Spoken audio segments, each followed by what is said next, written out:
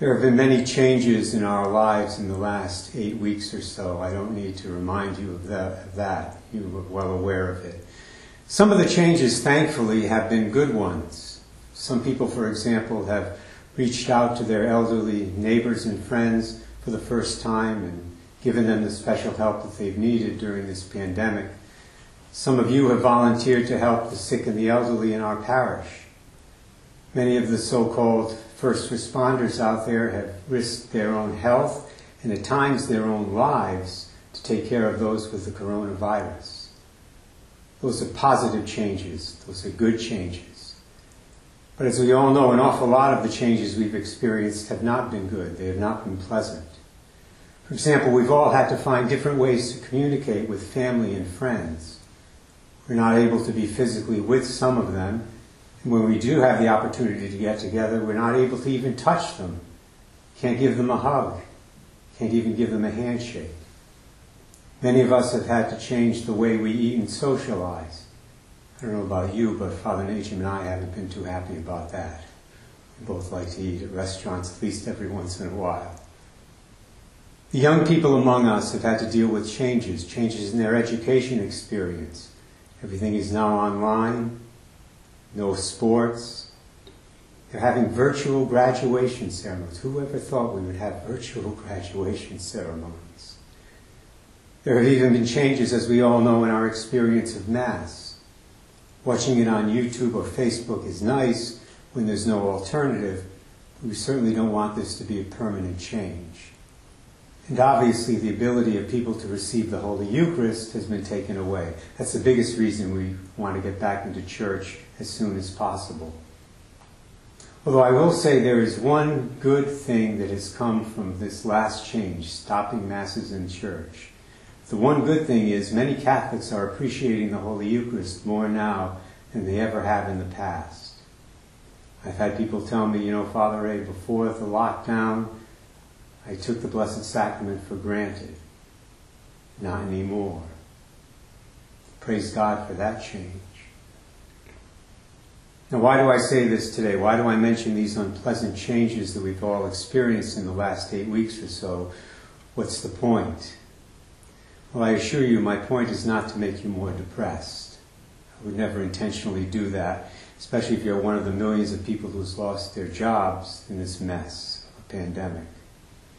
I mention all these unpleasant changes, my brothers and sisters, because believe it or not, they are some of the very same changes the apostles had to deal with after the ascension of Jesus into heaven 2,000 years ago. Which means that our experience in the last 8 weeks can actually help us to understand the feast we're celebrating in the church today better. For these 11 apostles who survived, Judas, remember, had killed himself at this point. There were 11 apostles left. For those 11 apostles, the ascension of Jesus had to have been a bittersweet event. Yes, Jesus had completed his mission, the mission the Heavenly Father had given him, the mission to redeem the human race and to reconcile the world to God the Father. Jesus had completed the mission. He had completed it perfectly. Now he ascended to heaven to take his rightful place beside the Father in his glory. The apostles would certainly have been happy about that. But think about it. Jesus, in addition to being the Savior of the apostles, was also their teacher, their guide, their leader, and their friend. And yes, he would still be with them. He said that in today's gospel. I'll be with you always until the end of the world. But he would be with them now in a very different way than he had been with them during the previous 3 years. And they had to deal with that situation. They had to deal with that absence. I mentioned earlier that during the coronavirus lockdown, we've all had to find different ways to communicate with our family and friends. Well, the apostles faced that very same challenge with respect to Jesus after his ascension. Because Jesus was no longer walking around on planet Earth with his human body, his family and friends could no longer touch him, take hold of his arm, take hold of his hand, give him a hug. Those loving gestures were no longer possible. They had to find new ways to convey their love to the Lord. Nor could they eat with him, something they had done every single day for the previous 3 years. Like us in dealing with this virus, the apostles had to change their eating habits. As for education, whenever the apostles had a question previously, whenever something was troubling them during our Lord's ministry, all they had to do was walk up to Jesus and ask him. And they did, all the time. Lord, where can we get enough food to feed all these people? Lord, why couldn't we cast out that demon? Lord, to whom shall we go? You have the words of eternal life. They couldn't ask Jesus in the same way anymore. That changed. Even Mass changed for them. Jesus, of course, said the first Mass himself at the Last Supper when he took bread and wine and changed them into his body and blood.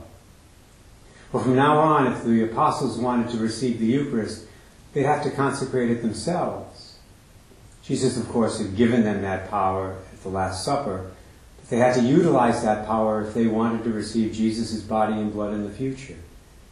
They had to be willing to be the Lord's instruments in that regard. So how did they deal with all this? What did those 11 apostles do to deal with the changes they experienced after our Lord's ascension? Well, one of the things we know they did was to make a novena. The very first novena in Christian history. As most of us know, a novena is 9 days of prayer for a special intention. The Bible tells us that for the 9 days between Ascension Thursday and Pentecost Sunday, the apostles were gathered in prayer with Mary and some other disciples in the upper room where the Last Supper had taken place. And they were praying there, no doubt praying for the gift that Jesus promised to send them. They didn't fully understand the gift. They knew Jesus had promised them something. We, of course, know that gift was a person, the Holy Spirit. And so it was by the power of the Spirit that they eventually successfully dealt with those changes that came into their lives after the Ascension. The Holy Spirit was the difference. The good news is, of course, that same Holy Spirit will help us in our lives. It will help us deal with the changes that come to us through this pandemic and in every other situation we face. That having been said, I invite you all to do something special this year, to make a novena to the Holy Spirit. Beginning today, I found a beautiful novena prayer online recently to the Holy Spirit, and I'll conclude by saying it today in my own name and in the name of everyone else watching this Mass who wants to participate in the novena. Father Najim sent it to you via flock notes yesterday. If you didn't get it, email me or email the parish. We'll get you a copy. But I'll do the first day today. I'll say the prayer in my name and in the name of all of us who are going to participate. That way we have the first day covered. So let us pray. Holy Spirit, third person of the Blessed Trinity, Spirit of truth, love, and holiness, proceeding from the Father and the Son, and equal to them in all things, I adore you and love you with all my heart.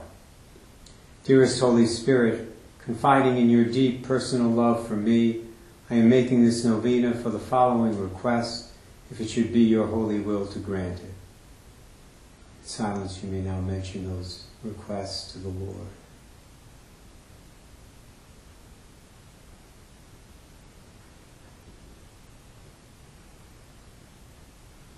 Teach me, Divine Spirit, to know and seek my last end. Grant me the holy fear of God. Grant me true contrition and patience. Do not let me fall into sin. Give me an increase of faith, hope, and charity, and bring forth in my soul all the virtues proper to my state of life. Make me a faithful disciple of Jesus and an obedient child of the Church. Give me efficacious grace sufficient to keep the commandments and to receive the sacraments worthily. Give me the 4 cardinal virtues, your 7 gifts, your 12 fruits. Raise me to perfection in the state of life to which you have called me. Lead me through a happy death to everlasting life. Through Christ our Lord. Amen.